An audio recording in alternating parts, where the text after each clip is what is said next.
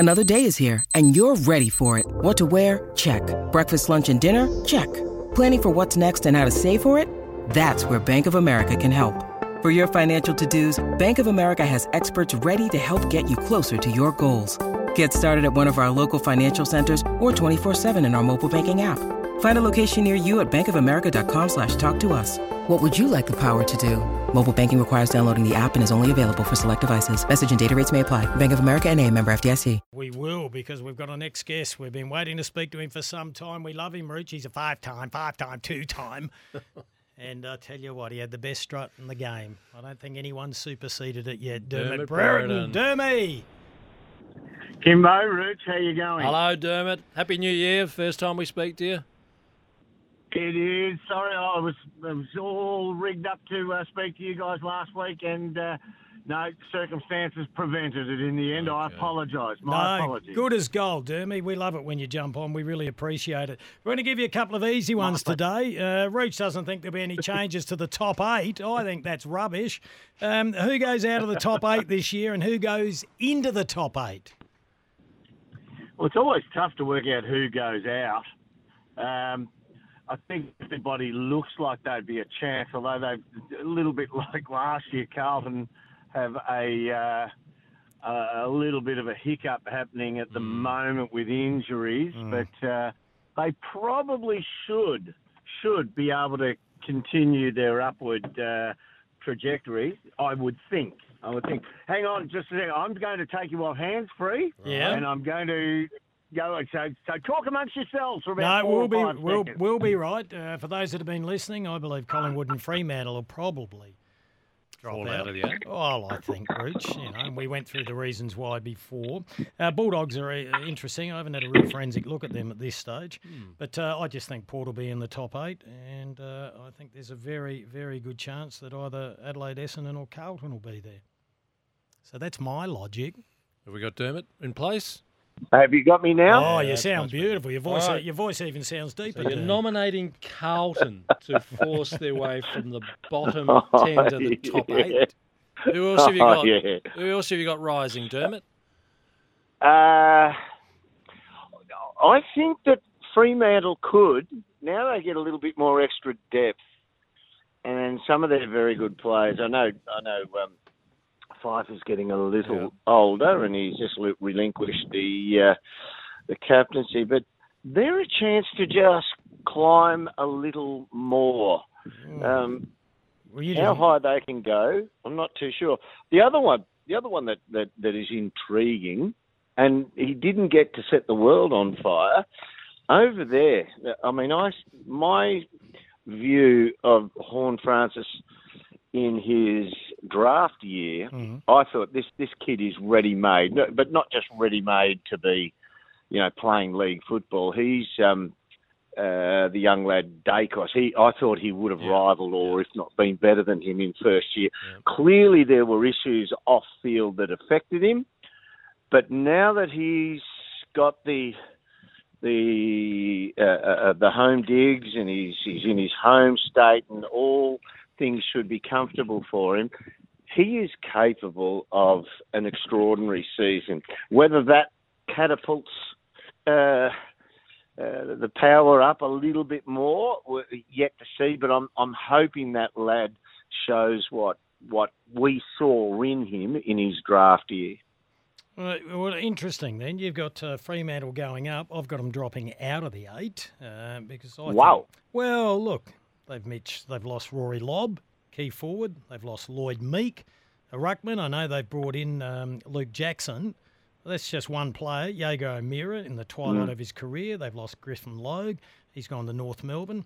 Yeah, I'm just saying. The only thing I would say about that, and there's no denigration on people, but Lloyd Meek was second-ish, third-ish choice for their first ruck, and he's a first ruck player. Rory Lobb, I've coached personally at GWS. Rory's hit or miss.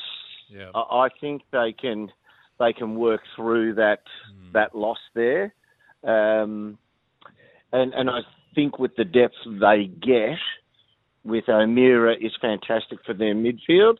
That's real depth of experience as well.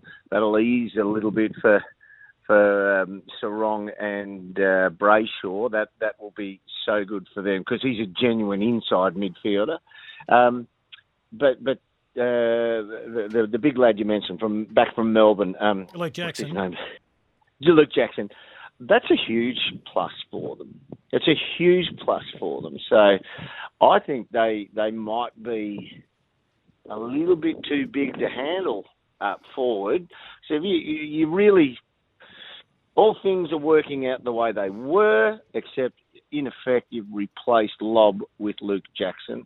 I think that's a win. Dermot, what's your read on Collingwood, particularly when their season last year was, well, it was propelled by those narrow victories. If you have half of those switched the other way, well, they're not the Collingwood that fired up the final series. So what's your read on them now? It's hard I know you can. It's hard to get a read on it because most teams over the long haul work 50-50 for single figure margins. Yeah. But Collingwood were extraordinary. Yeah. I mean, if that figure works out over 2 seasons, 50-50 for those single figure margins, they lose them this year. They're nowhere near the finals. So it's hard to get a fix on them. But, and a lot of people say, Collingwood would have made a better fist of it had they made it through the preliminary final. Not necessarily. No. I think both teams played their grand final on preliminary final afternoon, Sydney v Collingwood. So whether they might have been able to last a little bit better than Sydney, not too sure. But they are a good team. They do have a good list they can put out on the ground. And the kid Dacos, we mentioned earlier, the boy's a star. They've got a good side. So you'd expect them to at least hold. You think they can win 12 and even then pinch 1 or 2 more. 12 will more than likely get you a gig in September. You pinch 1 or 2 more, you're genuinely playing September finals footy. Okay. I got them going out of the 8. Look, they've got in Bobby Hill. That's not a big win for them. McStay, I reckon he's hit and miss. If you talk about the lad from Fremantle, I reckon McStay's just as hit and miss. Tommy Mitchell's a big plus for them. Hey, Derm, at the moment, I'm not a rocket scientist, but you got 9 sides going into 8 for the top 8. Yeah. So you got Carlton in. Who's coming out? Richmond, Bulldogs, Brisbane, Sydney, Collingwood, Melbourne, Geelong. Yeah. We'll pick someone, and it doesn't matter. It'll be someone who has a horror season with injuries. Yeah, that's every year. I mean, we say that's the way. We say it every year. You just turn the injury ladder upside down, and there's your top of the ladder, and the team with the most injuries to their best 32, they finish on the bottom, except for North Melbourne. I think North will finish probably down there again, I'd imagine. And it's a good point you make, Dermot, because when you're looking at 2 to 3 wins between 7 and 12 spot, you're right, the injury count will make a significant player who makes the 8 and who doesn't. Yeah, exactly. You're not bullish. You're not bullish on Port Adelaide rebounding. You're just basically saying if Horne-Francis fires up, there may be a chance. A lot of people have them top 4. Well, do you think they're better than Geelong? No. Nope. No. And they're not better than Melbourne. No. They're not better well, than Melbourne Brisbane. are my top. Yeah, Melbourne are my top seed. Brisbane worry me a little bit. Oh, why? I look at the makeup of their forward line. Gunston's going to be very good. Yeah. He'll be good for them in his knowledge of how to play up forward. And to me, that's what they need, because there's a lot of... When the ball goes forward for Brisbane, when they kick scores, they play on emotion. Charlie's revving them up, and Joe Danaher standing up and putting each arm in the air, pointing fingers to the sky, and it's all the world's the limit. I'd like to see them succeed when their backs are really against the wall, because I haven't seen it yet. Whenever they're really challenged... that final last year? Oh, look, you can win the odd final here or there, but you got to, if you want to win a premiership, you got to take down a couple of one or two of the big cats along the way. You've really got to nail a good scalp to the wall, and everybody stands up, and all opposition go, right, in our preparation, how do we deal with? If you're going out against Brisbane right now and you're a Geelong or you're Melbourne, are you saying how do we deal with anyone from Brisbane? Yeah, They're good players. Good point. They're good players, but six other teams besides Melbourne and Geelong have got to make finals. You need somebody who goes. I'm throwing it back to the times of Chris Judd. Now, Chris Judd came out in the ground at his heyday. Gary Ablett Jr. And I know I'm talking about all-time greats, but teams went, how do we deal with this? How do we possibly get through this game and limit this damage? Who's going to hit you with the damage in Brisbane? I mean, they're a good team. They'll probably make finals. I don't know that they can damage, a Geelong or a Melbourne if Melbourne get their forward line. There's a lot of ifs, isn't there? Yeah, it's an interesting perspective. Dermy, we'll give you two more. A one-word answer on this one. You haven't mentioned Adelaide, so yes or no for the top 8? No. No. Let me get to the next one. I've upset everyone in WA. We're running a Twitter poll here. I've got the West Coast Eagles finishing bottom.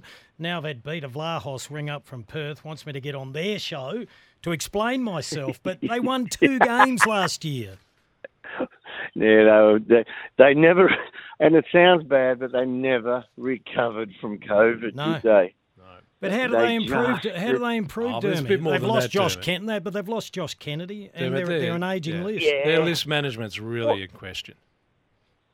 Yeah, look, I went through them late last year, and of their core 12 players, 9 are 30 or over. Ooh. So that's not a great place to be in your list management. When we talk list management, we just talk about getting the best players possible into your club, don't we? What's the name of the big blonde lad, number Oscar 12, Allen. who plays? Oscar Allen, yep. Oscar Allen. I mean, they haven't had him for 2 years.